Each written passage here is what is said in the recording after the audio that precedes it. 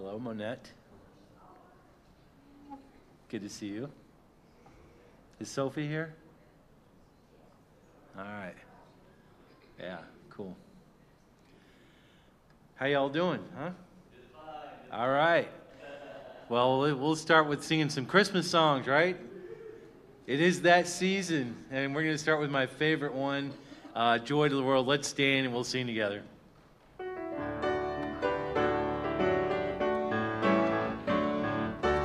Joy to the world, the Lord is come. Let earth receive King.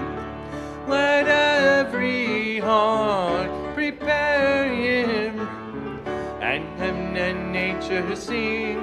And heaven and nature sing. And heaven and nature sing. How many of you got a cold, right? You got a cold? I got a cold too. I can barely keep it up. But we'll try it again. On the second verse, sing it out. You ready? Here we go. Joy to the earth, the Savior reigns. Let men their songs employ, while fields and floods, rocks, hills, and plains repeat the sounding joy. Repeat the sounding joy. Repeat, repeat the sounding joy. He rules the world with truth and grace, and makes the nations prove the glories of his righteousness. Wonders of his love, and wonders of his love, and wonders of his love. You can be seated. Next song we'll sing is Who Is He in Yonder Stall? Who is he in yonder stall, at whose feet the shepherds fall? 'Tis the Lord, a wondrous story. 'Tis the Lord, the King of glory. At his feet we humbly fall. Crown him, Lord of all. Lo, at midnight, who is he? Praise in dark Gethsemane. 'Tis the Lord, a wondrous story. 'Tis the Lord, the King of glory. At his feet we humbly fall. Crown him, Lord of all. Who is he that from the grave comes to heal and help and save? 'Tis the Lord, a wondrous story. 'Tis the Lord, the King of glory. At his feet we humbly fall. Crown him, Lord of all. The last one we'll sing is Away in a Manger.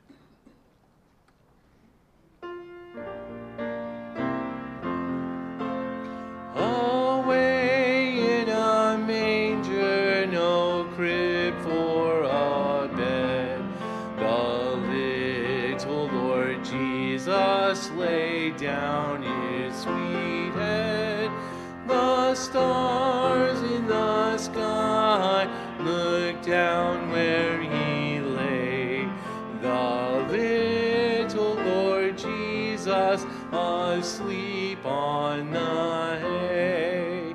The cattle are lowing, the baby awakes, but little Lord Jesus no crying he makes. I love thee, Lord Jesus, look down from the sky, and stay by my cradle till morning is nigh. Be near me, Lord Jesus, Jesus, I ask thee to stay close by me forever and love me, I pray.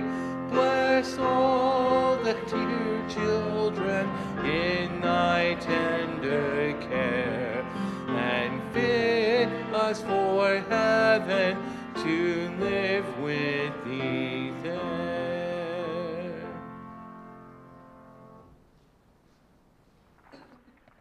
So someplace in that song this morning it says something about Jesus crying. Did it say something in that song? About Jesus crying. And they asked this morning, did Jesus cry? As a baby, did Jesus cry? Because, you know, we often think, now this is true, some babies' crying is sinful crying, right? You know that after about, once the newness wears off, you know, and you realize they've been fed, they've been cleansed, all they want is their way, and they are going to keep crying until you give it to them. And but Jesus at least didn't do that. I suppose Jesus cried, because not all crying is sinful crying, right? This is a good question. I never really thought about it much. All right, let's see what we have in the way of prayer requests. First of all, Brian's here someplace. There he is. So, Brian, would you give us an update on Miss Andrea? Yeah, she's doing very well. She's getting the chest tube out tomorrow. They said if everything goes as planned, she could be home tomorrow. So she might come home tomorrow. I'm saying this again so that it goes over the airways. So Miss Andrea might be able to come home. Things went very well. They got all the tumor. They don't believe there's any follow-up on treatments, correct? So just praising the Lord for that. Do we know anything about the lymph node yet? There was one lymph node they were looking at? They took them both out. Everything's Two? going back. Okay, all right. So, they won't really know until about a week later. Okay. They said there's probably no residual. It's just routine follow-up. Right, okay. Praise the Lord. That's wonderful.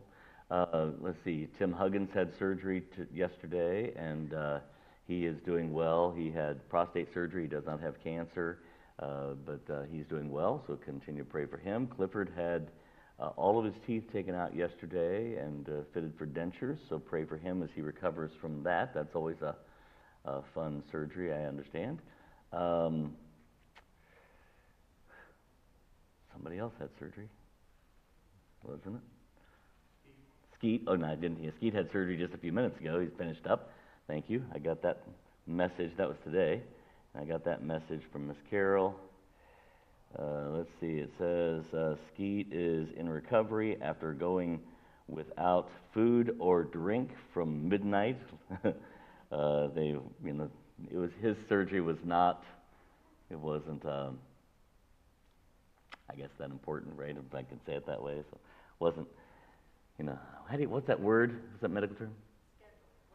Wasn't scheduled. That's true. Well, that's also what's triage, right? He was triaged out toward the end. He's not that of necessity. Anyway, but he is. They got. They put in. See if I can say this. They went and removed all the things. Put staples back in. Said that it looked clean. The tissue looked like it was healing. Everything looked good that way. He still has a couple of tubes to make sure that it drains. So the prayer request is this. He is scheduled to be dismissed from the hospital to rehab, but the insurance is saying, we're not sure if we're going to cover that. So they would like for him to go to rehab just to make sure that he gets the movement that he needs to recover well. So just pray that the insurance will cover that. Okay. What do you have for us to be praying about this evening? Wow. Okay, Joe. Joy and I have an opportunity that we've been praying about. We're just asking for specific guidance from God. Does it involve leaving Indiana? Okay. Just other ministry opportunities, other Gotcha. opportunities that will require time and commitment, and just wanting an obvious answer from God. Amen. That we need to add this, that He wants us to add this in. Gotcha. Okay. So pray for Joe and Joy as they seek God's will and an opportunity. Let's pray. Father, we thank you for all of your blessings. Thank you for watching over Miss Andrea and getting her through this surgery, and pray now that you get her home quickly. Thank you for watching over Skeet and getting him through this next step, and ask that this would all heal up and he'd be able to get home. They would ask that insurance would be acceptable of this rehab, and he'd be able to spend some time there and getting up and about like he needs to. Be with Brother Tim, help him to continue to recover. Be with Clifford, help him to continue to recover. We ask that you would be with others in our church that maybe are fighting the flus and the colds and those kinds of things. You'd watch over all of them. Be with Joe and Joy as they are seeking your face, that you would show them clearly what you would have them to do in this next phase of life for them. And just pray you be with the young people as they're meeting in Awana and Cubbies, that you just bless those programs, and be with the kids as they're learning and growing and finding out things about Jesus. Ask that you would be with the teenagers, help them to grow in your grace, and to give Pastor Andrew wisdom as he guides there. Be with Brother Brett as he guides the college-age students, that you would help them to learn as they study the Word together. And help us in here as we look again at how to be a healthy church member, that you would just show us, Lord, what next steps we need to take in our Christian walk, and we'll thank and praise you for all that you do in Jesus' name. Amen. I really am excited about this particular part of the study. It's a good one, even though it is a Wednesday night, and so if I can say this, I'm literally preaching to the choir, so that's just the way it is. If you happen to be here and are not a member of our church, please understand, this is not geared toward you. We've been doing this study for several weeks. This is week number 6. Seems like forever ago since we looked at it last, because we didn't have services last Wednesday because we had our Pi Day on Tuesday, which was great. But the idea is to become a healthy church member. And I say it every week, I'm going to just say it again. We're not talking about our physical health, right? Our physical health is going to decline, period. We are in a sin-cursed world, and until this mortal puts on immortality, until this corruptible puts on incorruption, we have to deal with the corruptible, right? And so that means that we're going to have to face all the different things that we just talked about with people with surgeries, things like that. So that's not what we're talking about. I want you to be a healthy church member, and by the way, if you follow the things of the Scripture, you'll be healthier, right? It's not going to make you perfectly healthy. It always cracks me up that the Channel 40 preachers that promise that you'll be healthy if you send them $400 end up dying, right? Like everybody else. You think, why are they dying? They shouldn't be dying at all if they're following but that's not what the promise of God makes, right? He gives us eternal life. Means at the end of this one, God's got eternal life for us, a new body. Praise the Lord for that. But if we follow the Scripture and don't do stupid things with our bodies, if we are going to bombard our bodies with illegal drugs, and we're going to bombard our bodies with tobacco and alcohol and all these kinds of things are going to corrupt it even further, then we're going to have to end up paying the price for it. And you say, I know, Pastor, but I already quit. Well, that's great. I'm glad, but you all know that it takes a long time for your body to get rid of the damage that we did to it when we were kids. But here we are. But that's not what we're talking about. We're talking about how to be a spiritually healthy church member. A healthy church is made up of healthy members, right? Think about that for a moment. That's how this works. I mean, if you had everybody being spiritually sick and not doing anything about that spiritual sickness, then the church itself is going to be spiritually sick. So that's how you build a healthy church, is one member at a time. And so that's what we're looking at. And a healthy church member is a committed church member. At some point, and again, if you're visiting, you're visiting, but at some point, you've got to find a church in which you say, this is my church, right? We use the phrase, you buy in, right? You just have to, and not that it costs you anything, right? But, you just simply, you embrace that role. You take ownership. This is my church.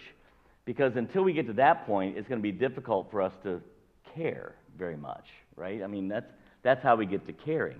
Let's just be as honest as we can, right? I love your kids, but I don't love your kids like I love my kids, right? Because there's ownership there, right? And I've embraced that role, and it changes the way we approach everything else from that point, And so that's the idea of church. Many, and this is really talking about young people today, many believe the church is out of date and out of touch. What happens is we have this thing happening in our circle here where our kids graduate from high school and they come to the conclusion that I don't need to belong to a church in order to serve God. And, you know, in their minds, they are still serving God. And don't misunderstand, they can be still serving God in some aspect, right? You could, I mean, forever we've heard, you know, I can worship God on the lake. Yeah, you can, you know, that's true. But, you know, the point is that Christ made the church the focal point of the Christian walk. And so we can worship and serve God anywhere. But we are called upon by this God of ours to work through a church. That's what God calls us to do in the Scripture. So we need to figure this out, right? So our kids are graduating thinking, well, I can. And part of this is, listen, it says here, there are better ways to serve God than the church. And I want to say this carefully, but I want to say it. The reality is, for many years, maybe a couple of decades, in our fundamental Baptist movement, we presented a phony church, a plastic church, so to speak. You know, and the reality was the kids were graduating and saying, I can do this without having to go to church every Sunday. You understand? And so a healthy church is not that plastic facade. That's not what makes a healthy church. And so our goal is to get to that healthy church by building healthy church members. So one is to become a committed church member. This is number 6. Is church membership really important? Does the Bible teach it? Yeah. They were added to the church daily, such as should be saved. If the church is going to have church leadership, who are the church leaders leading if there's not, right? I mean, if I'm the pastor of Southeast Baptist. If nobody belongs to Southeast Baptist, who am I pastoring? Nobody, right? I mean, that's the idea, right? So, how do you deacon a church where there's no body there? The body, in the body is that word that's used in the Scripture, must be cohesive. It's an interesting study. We'll look at the body again later on, the concept of the body. But this morning I was asking, imagine, because the Bible says this in Ephesians chapter 4, that every part of the body is important, right? And every joint supplieth. That's the word, the phrase that is used. Every single person supplies something to their part of the connection, and together it makes a healthy body. And so I was asking, if you lost the thumb of your dominant hand, just one little thumb, how much would it change your life of your dominant hand? Think of all the things that you might be able to relearn them, but just think of that. Think of how it would impact that. It's just a small little thing. It's not that big a deal. There's that argument that I think part of one of those is carried out in the Scripture, and there's several different stories of it in history made over. But the stomach and the brain and the foot and keep making it up are arguing over who's the most important, right? And yet, how does the brain function if the stomach isn't feeding it? And how does the stomach function if the mouth isn't swallowing food? And how does the mouth function if the brain isn't telling it to chew? And you get the idea, and it's all connected. That's the body, and every joint supplying. So we need to be cohesive. How do you discipline if there's no church membership? I'm going to say some things, and I'm preaching to the choir, but this is one of the reasons why some people don't want to join a church, is because they don't like the accountability that comes with membership. Right? When you join a church, there's accountability. How do you have accountability if there's no... for instance, if you visit our church forever, what authority do I have to rebuke you and deal with sin that is obvious in your life? Or you have for me to rebuke me and deal with sin that's obvious in my life? If we don't have connection in membership, then how do we get to that point, right? So that's how discipline happens. The ministry of the church requires the connection to work, right? Widows, we're supposed to help take care of the widows. Communion, we gather together and we work together to serve communion. There's offerings and what we do with those offerings, all those kinds of things. So that's just the beginning of it. That's not really where the rubber meets the road, so to speak. But that's, yes, church membership is really important, and God established church membership. He did. Now, you know this. I'm preaching again, to people who know these things. But there's the church universal, right? When anyone trusts Christ as their Savior, they belong to the church universal. They become a part of the church. And Christ died for the church, right? Not just for Southeast Baptist Tabernacle. He died for everyone who comes to Christ. But then there is the church local. We see that throughout the Scripture as well. Typically in the Scripture, that locality was a city. We're in a kind of a different scenario, especially in the United States, where we have churches scattered all over, one town, right? Indianapolis has some great churches scattered all around the city. Probably is a good thing, because I don't know how we would all fit into one spot to worship and fellowship, but so there is this church universal, and then there's the church local, and so we join membership to a church local. That's the membership we're talking about. Trusting Christ your Savior, that's the church universal, and you belong to the body of Christ at that point. So what does a committed member look like? And now what we're actually going to do is go through some things. There is this, I don't know, I keep forgetting to check out there. We used to have some cards out there, but I think the last one may have been taken about 3 or 4 months ago, and we haven't replaced them. But there's this card that we pass out sometimes that's called a church covenant. You ever seen the church covenant? It basically says, here's what it means for me to join the church, to join up with the body. This is what I'm covenanting, what I'm committing myself to. And it's a big deal. It really is. It's all biblical. It's not like the church, it's not like Southeast Baptist has the rules, right? We didn't write these rules. Somebody compiled them from the Scripture, and it wasn't even somebody from here. That particular document has been around for a couple hundred years now. But anyway, it's called a church covenant, and there's variations of the church covenant. But that's what this all is kind of based on, all right? So just so you know, a committed member is someone who says, I'm going to enter into the church, and I'm going to become that significant part of the body, that joint which supplieth, by accomplishing the things that God calls upon His people, His children, to do within the body of a church. One is to love the brethren. We're actually pretty good about this one, right? But Jesus said, and hereby shall men know that ye are my disciples. How is it?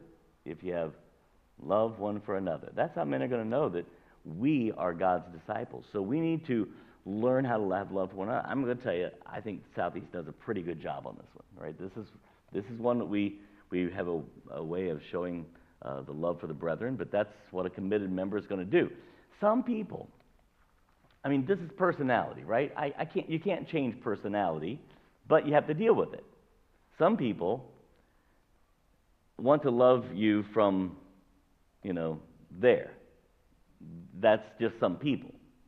My job is to learn how to love every personality, not to make every personality like me. Do you understand?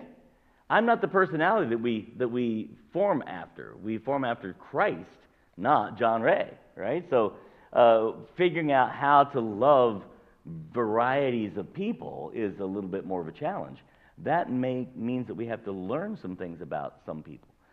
Some people, I can stand up here and make comments, and I can tease from the pulpit, and they laugh right along with me. Some people, if I did that, after they crawled under the pew, they would crawl themselves right out the front door and may never come back.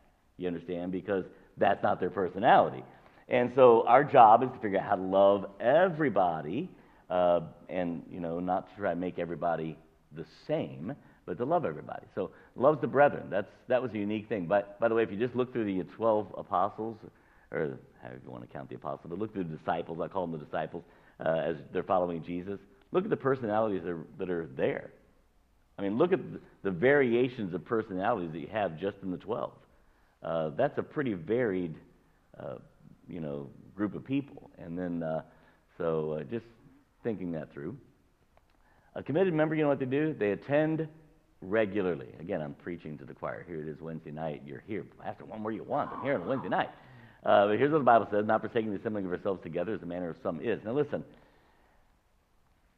if you've been around here for very long at all, you know that this is true.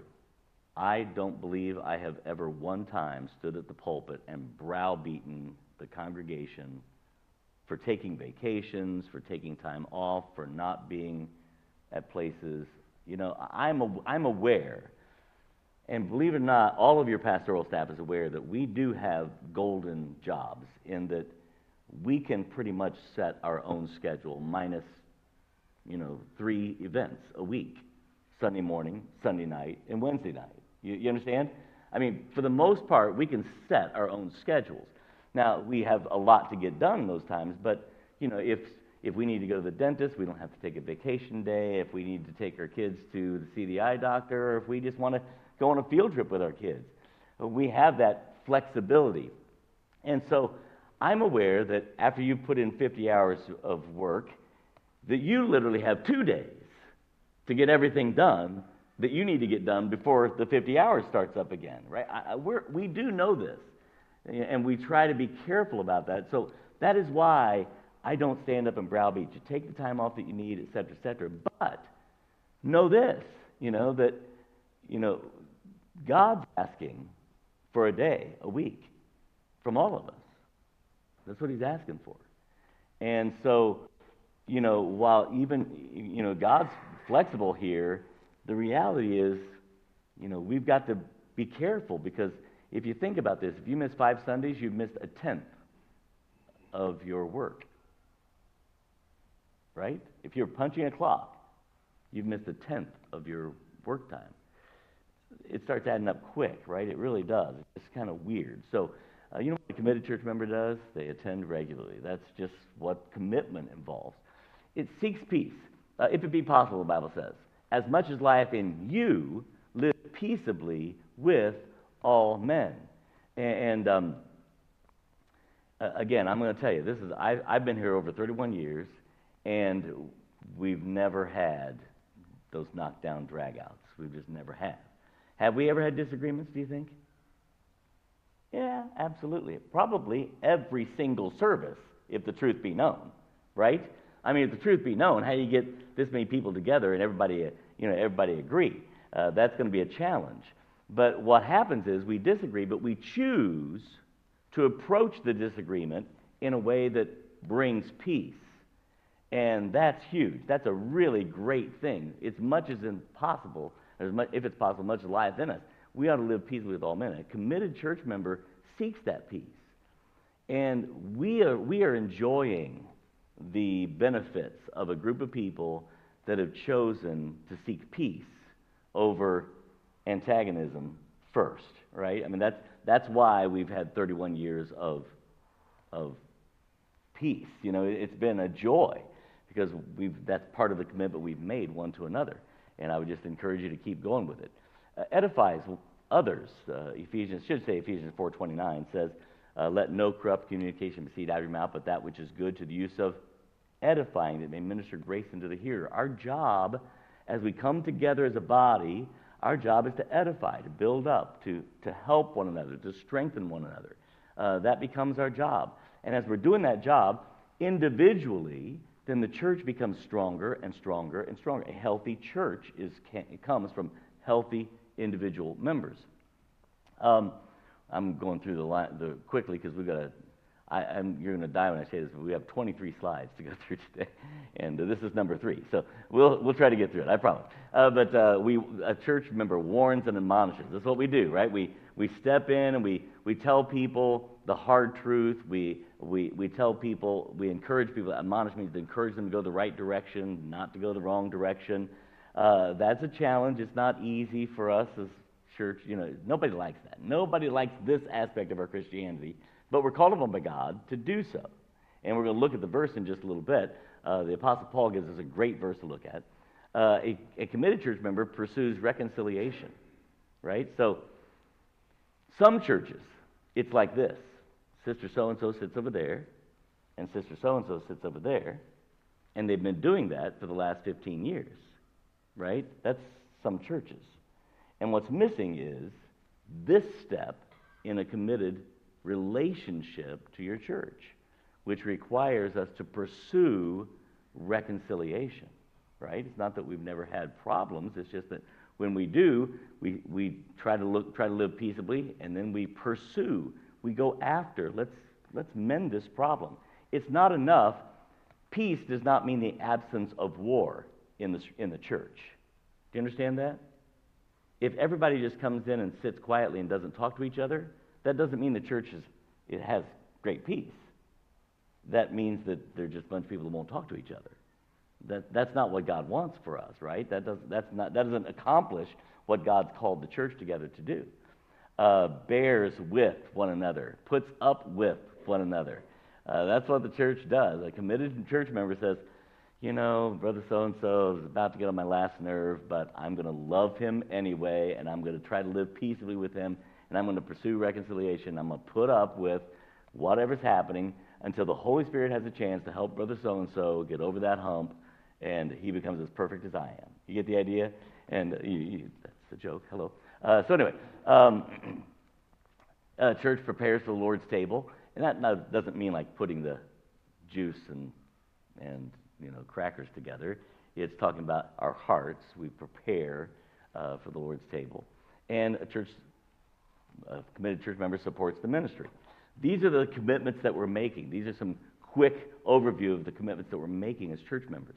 Again, I know it's Wednesday and we're here, so what I'm asking us to do is to understand why this is important so that we can pass that on, because those generations that are coming up are saying, why do I need to go to a church? I can worship God without going to church. And you can, but you can't worship God rightly, since God's the one that commanded us to go to church, right? So you can't worship God rightly. We want to do this the right way. So now we're going to just jump through these, all right? So we're back. Some of this language is going to look a little funny because it's literally, I'm taking some lines from that church covenant concept, all right? But this language is just the scripture. We are to walk in love, right? We are commanded. This is my commandment, to love one another as I have loved you. These things I command you, that you love one another. But as touching brotherly love, ye need not that I write unto you, for ye yourselves are taught of God to love one another. Guess what? The Holy Spirit of God's living in us. And the Holy Spirit is telling us, not just the pastor. Paul's like, I don't have to tell you this. As the Bible teacher, I don't have to tell you this. Because the Holy Spirit of God is telling you. You know. Love one another. We are to walk in love. Hereby perceive we the love of God, because he laid down his life for us, and we ought to, look what it says, lay down our lives for the brethren. That's what the Bible says, right? I mean, we're supposed to be toward each other like Christ was for us. Even so as God, for Christ's sake, hath forgiven you, right? That's our love for each other is to reflect that love of God toward us. So it just says it again and again. We ought to love one another. This commandment, last one, we have of him, that whom he loveth, God love his, that whom he who loveth God, love his brother also. So, it's, do you know anybody? Don't think in our church now, right? You know anybody that's hard to love? You know if it's hard to love? Do you know anybody that's hard to love that claims the name of Christ? They're a brother or a sister in Christ. Do you see any place where it says, love them if they're not the hard people to love? No. Lay down our lives for the brethren. That's the challenge. It's a big deal. Then we are to strive, to work hard, to sweat, to bleed, to push toward the mark, right? We strive for the prize of the high calling. So, and we strive for getting knowledge so that we can accomplish the things that are here. Look at that Romans 15 I told you would come up. Here it is. And I myself am persuaded of you, my brethren, that ye also are full of goodness, filled with all knowledge, able also to admonish one another. You know, that word admonish is that word that kind of comes, it's the twofold meaning. It has with it warn, and it has with it encourage toward goodness. And so if you put those two thoughts together, it would come up with a word that we use often, and it's the word counsel, right? that we would act. And the Apostle Paul says to the Roman believers, I am persuaded of you, my brethren, that you are able to do this job. So people sometimes come and say, Pastor, I think you need to talk to so-and-so. And I don't mind talking to so-and-so. I really don't. And sometimes I would agree that maybe I should get involved. But often, why don't you do this?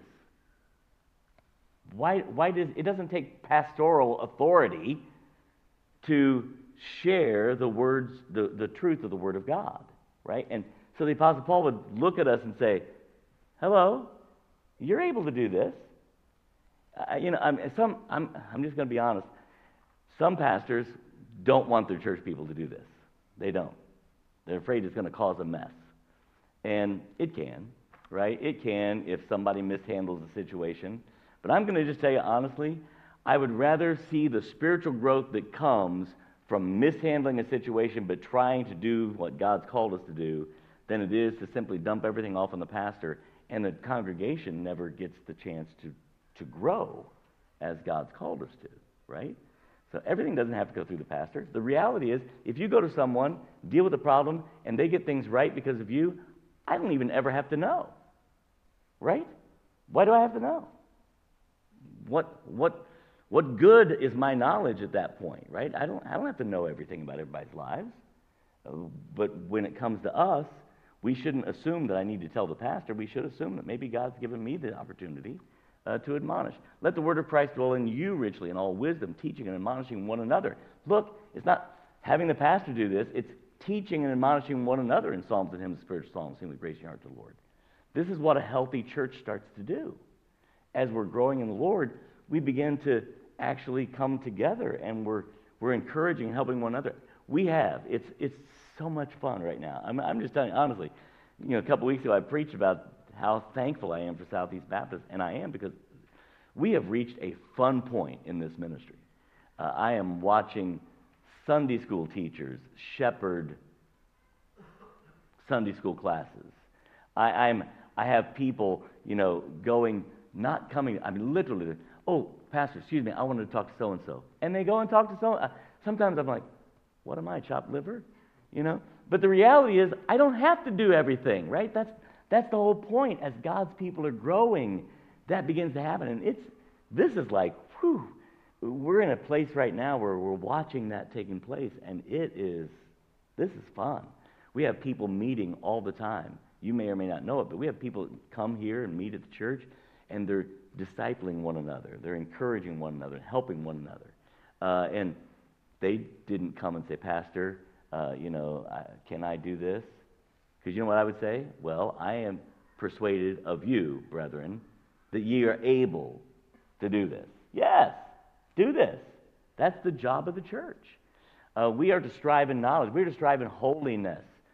This is a big deal. But exhort one another daily, while it is called today, lest any of you be hardened through the deceitfulness of sin. Let us consider one another to provoke unto love and to good works, not forsaking the assembly of yourselves together as manner of some is, but exhorting one another, and so much more as you see the day approaching. We are called upon by God to live holy, righteous lives. Have you ever noticed that it's not easy to do? Have you ever noticed that? I mean, we're empowered by the Holy Spirit of God, right? We literally have the power of God in us, and we still struggle to live the way we ought. It's not easy. But we are called upon by God to strive toward holiness and to help each other along the way. And so that becomes another part of this. And a committed member comforts. Jesus says, if I then be your Lord and Master and wash your feet, you also ought to wash one another's feet. And that concept of foot washing is literally to make someone comfortable, to help take off the pain and work of the day. I love this 2 Corinthians passage. I love it because I just think almost that it's comical. If you'll help me, I'm not trying to belittle the word of God here, but it says, blessed be the God, even the Father of our Lord Jesus Christ, the Father of mercies, and the God of all comfort, who comforteth us in our tribulation, that we may be able to comfort them which are in trouble by the comfort wherewith we ourselves are comforted of God. For the sufferings of Christ abound in us, so our consolation also aboundeth in us. I love that, because 5 times. Do you think God's trying to get a message across there?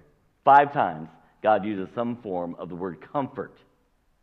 And he says, this is what we're supposed to do. He literally says, God has put us through, look at the sufferings of Christ. God has put us through hard times so that we can figure out later on how to comfort someone else, right? So Miss Andrea just went through this surgery and stuff, right? I've never had lung surgery. I've really never had, when I was 16, I was in a car wreck and broke my face up, and I had surgery. Apart from that, I had one little minor surgery, and that it was to remove a fatty tumor. That was it. I've never had surgeries. I don't fully understand that. I'm called upon by God to go to hospitals all the time and help people with, getting through their surgeries, but I really don't get it. I'm just being honest with you. But some of you get it.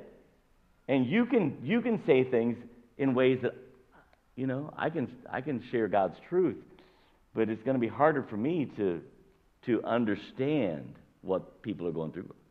I've never gone through that, right? And so I remember when my mom died. Because some of you were here way back when my mom died. So my mom got sick. She was only 74. She got sick in February. She never left the hospital. In June, she died. And so she was in the hospital for months. And I remember right after my mom died, I stood up in front of the church and I said, I apologize. I'm like, I never really understood what it was to lose somebody. That was new to me. I kind of had that golden spoon in my mouth. I'm just being honest. I mean, I've not been wealthy, but I've just lived a blessed life. And so here I was. I was a 45-year-old man, and that's the first time I'd really lost someone that was close to me.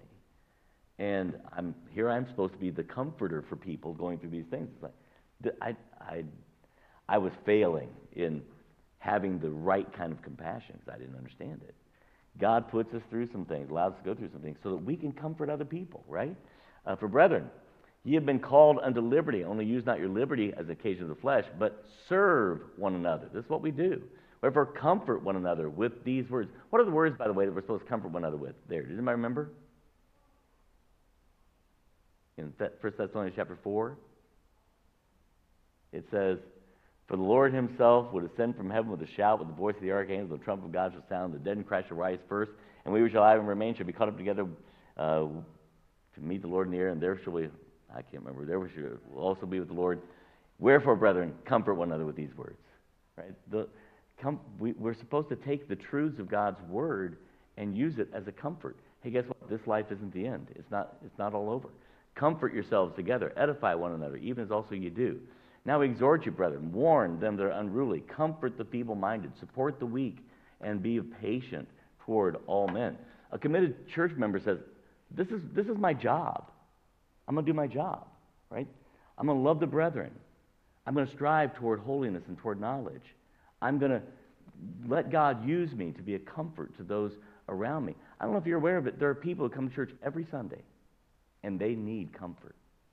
It's not everybody has had a hunky-dory week, right? It's just not true. We are to promote and not destroy, right? Our job is to build up, not destroy. The words of a talebearer are as wounds, and they go down into the innermost parts of the belly. I don't want to hear the stories. I'm just asking. Have you ever had someone gossip about you, and it hurt? Ouch.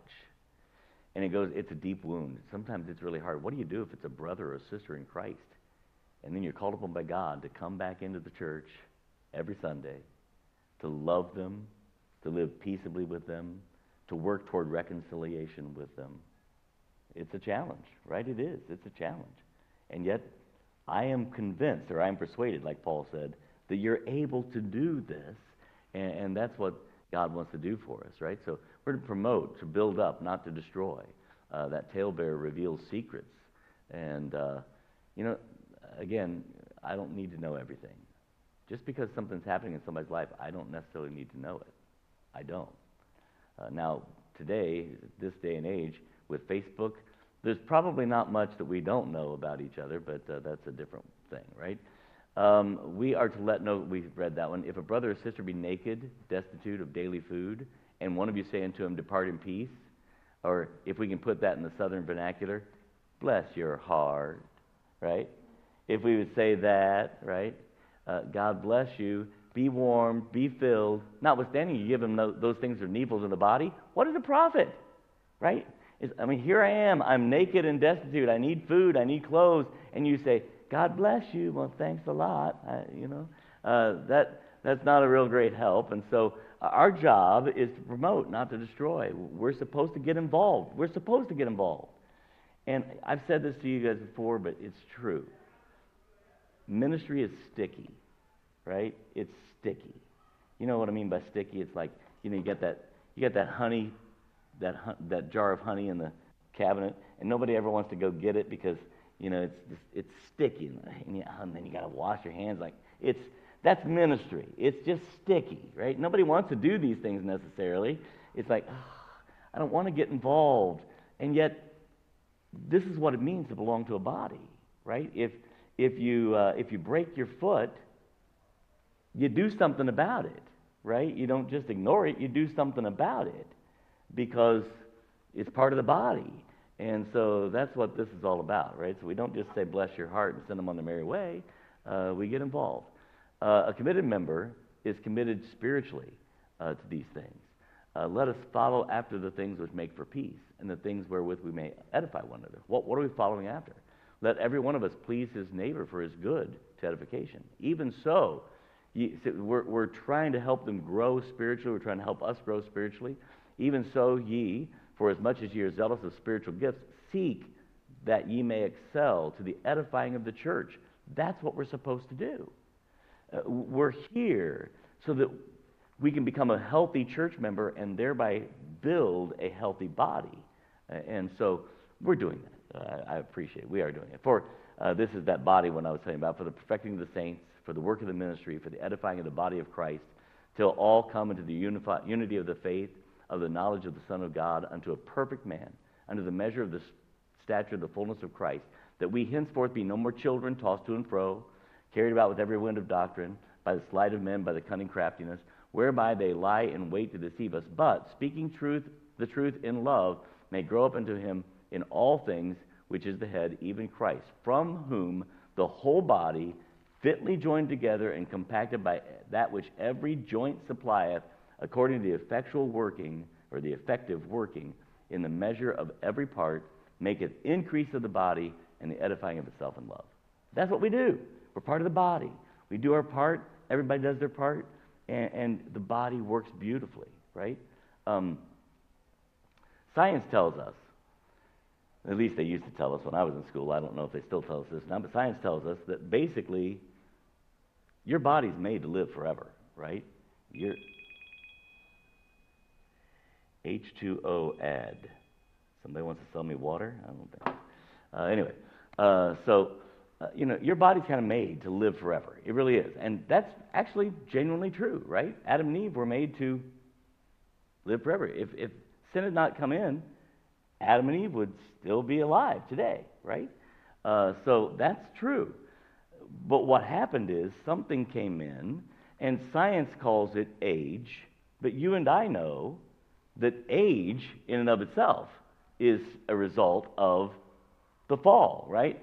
That this corruption that is in us is sin, and we know that. So, but this body that Christ is building of the church is made after, what does it say there? The stature of the fullness of Christ. And this can work, and it can work beautifully, just like our bodies should be able to work beautifully, and they will one day when this corruptible puts on incorruption.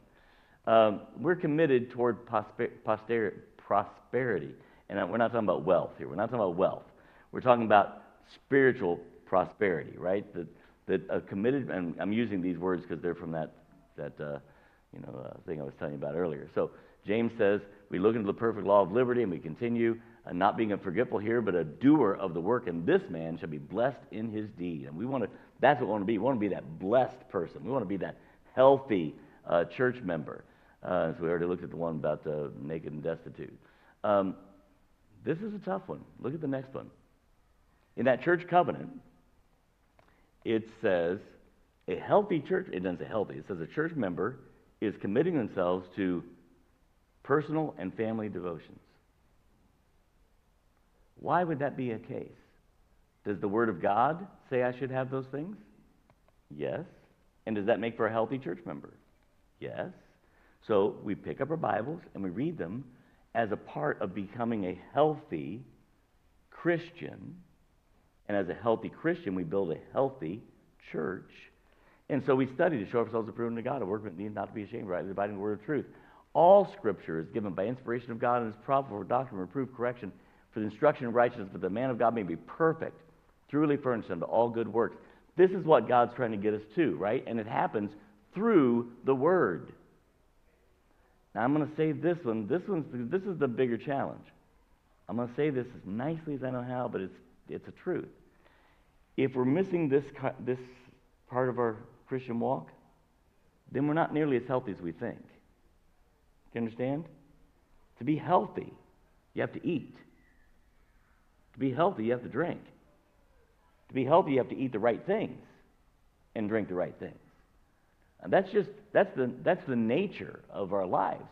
And that's what we ought to be doing with the Word of God. If we're not getting to this point, everything else may look really good, but all of a sudden we get here and we're like, oh, wait a minute. There's something really missing that is eventually going to catch up to us, right? I mean, if you don't get vitamin C, what do you get?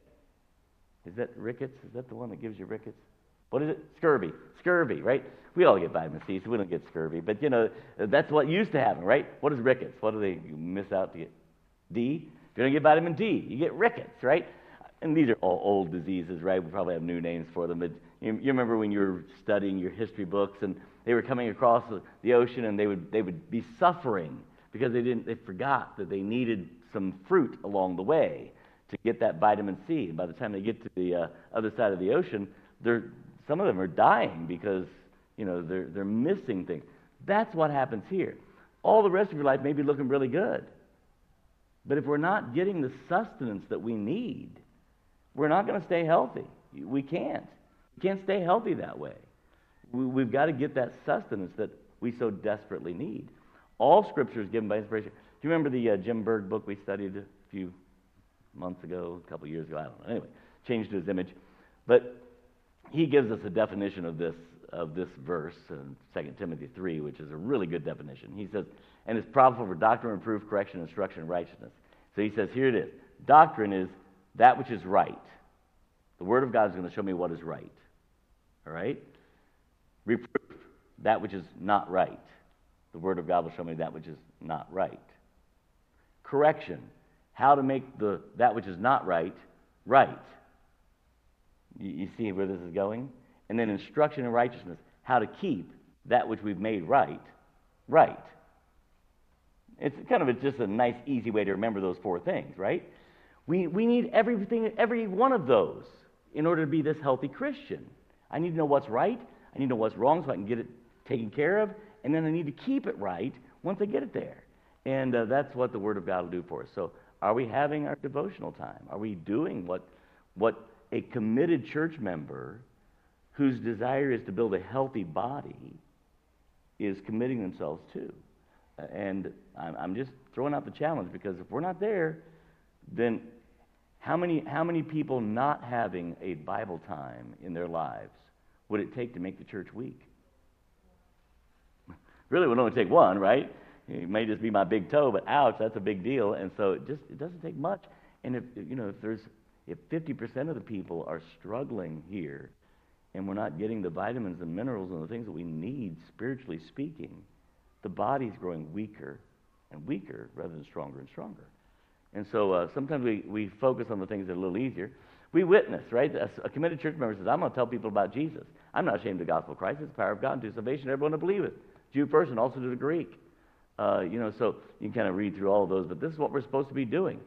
Go down to the last one, 2 Timothy chapter 1, verse 8. Be not thou therefore ashamed of the testimony of our Lord, nor of me as prisoner, but be thou partaker of the afflictions of the gospel according to the power of God. We're supposed to make known the mystery of the gospel. This is what we do. And so, a committed church member says, I'm going to be a part of this. I'm going to be a part of sharing the gospel. I would challenge us all. When's the last time you can remember talking to someone about the gospel? And if we're going back months, do we think there's a problem there? I mean, honestly, have we not come across any lost people in the last 2 weeks? It's what a committed church member says. It's about the gospel. We're going to do this. Our walk, right? We got to hurry, but we're supposed to walk honestly, as in the day, not rioting and drunkenness and chambering and wantonness, not in strife, not in envying. We're to walk by faith and not by sight. We're to walk in the Spirit and not fulfill the lust of the flesh. We're to walk circumspectly. That's like walking a tightrope and making sure that we're careful with each step that we take. We're to walk as in the light because we're children of light. There's a lot that the Bible says about our walk, and a committed church member says, I'm going to have my walk right, my testimony right. What I'm doing with my life is going to be right so that I can help the cause of Christ. Just in dealings. The Bible says not slothful in business, fervent in spirit, serving the Lord. It talks about servants obeying your masters. Obey your employers. Then it talks about employers. Do right by your servants. We're God's people. We're supposed to be just in our dealings, right? We ought to have a testimony of being just. I'm going to say something because it's in the news, and I don't mean to open up some kind of political thing here, but you know why we have union problems in America? Is because employees aren't doing right by their employers, and employers aren't doing right by their employees. And some of them claim to know Christ. Shame on us, right? That ought not be us. We ought to be just in our dealings and faithful in engagements. We let your yea be yea and your nay be nay. It doesn't mean you can only say yes and no. It simply means, that if we say yes, people ought to be able to count on it. If we say no, people ought to be able to count on it, right? We shouldn't have to, yes, maybe, I don't know. It ought to be what we are, and faithful in our engagements. Exemplary in deportment. What is deportment? How you carry yourself, right? It's used a lot of times, like in higher society, in high society, where you take deportment classes, and it's really then talking about sitting up straight and not being the loudest person in the room, and making sure that your conversational skills are good, and that's all good stuff scripturally. But he's really just talking about our testimony, right? That we put off concerning the former conversation the old man and put on the new man. Only let your conversation or your way of life be as becometh the gospel, as makes the gospel palatable. Let no man despise your youth, but be an example of the believer in word, conversation, charity, spirit, faith, purity. And Moses verily was faithful in all his house as a servant for a testimony of those things which were to be spoken after. So this is what we're supposed to be doing. Be ye holy in all manner of conversation, having your conversation honest among I love this one, that's in 1 Peter 2, honest among the Gentiles. The lost world should see us in a unique light, right? When it says the Gentiles, it's talking about unsaved people here. And it's like, we ought to be out there representing Christ in a unique way. And so our deportment becomes very important. While they behold your chaste conversation coupled with fear, seeing that all these things shall be dissolved, what manner of persons ye ought ye to be in all holy conversation and godliness. That's the way we ought to be, deporting ourselves. Tattling, right? We're not supposed, I love this little phrase. I'm out of time, so we'll just rush through this, but we're not supposed to get involved in this kind of stuff. I love 1 Timothy 5. And withal, they learn to be idle, wandering from house to house, and not only idle, but tattlers, and also busybodies. I mean, God just puts it right out there. Stop. This is none of your business. You don't need to know. Leave it alone, right? I love Proverbs 26. It says, where no wood is, the fire goes out, right? If we stop telling the gossip story, the fire goes out. But as long as there's somebody putting wood on the fire, Fire keeps it. Look at the last part of the verse. And it says, and where there's no talebearer, strife ceases. Wow. Think about that. That's pretty powerful. We're not supposed to have that. We ought not be involved in that tattling stuff. Backbiting, we ought not to be us. People who literally bite back, like who get their feathers riled and snap and bite back. Look at the list God puts them in. I love this. The first word, backbiters, which isn't that bad to our thinking, and the last word or the last phrase, disobedient to parents, that's not so bad. But look at the grouping that God puts together. Backbiters, haters of God, despiteful, proud, boasters, inventors of evil things, and disobedient to parents. It's like, whoo! I think God puts backbiting and disobedience as a big thing. Let all bitterness, wrath, anger, clamor, evil speaking be put away from you. He that hideth hatred with his lying lips, he that uttereth the slander is a fool. Right? So I'm out of time. Committed church membership. It's a big deal to belong to a church. It's not just where I belong, right? It's not like, oh, I go to this church. No. It's saying, I'm going to become a part of building a healthy body and all the things that go with it. Father, help us to be committed not to Southeast Baptist Tabernacle, but to you and to your word, that we might build a body that represents the Lord Jesus Christ. And Father, we'll thank and praise you in Jesus' name we pray. Amen. God bless you. You are dismissed.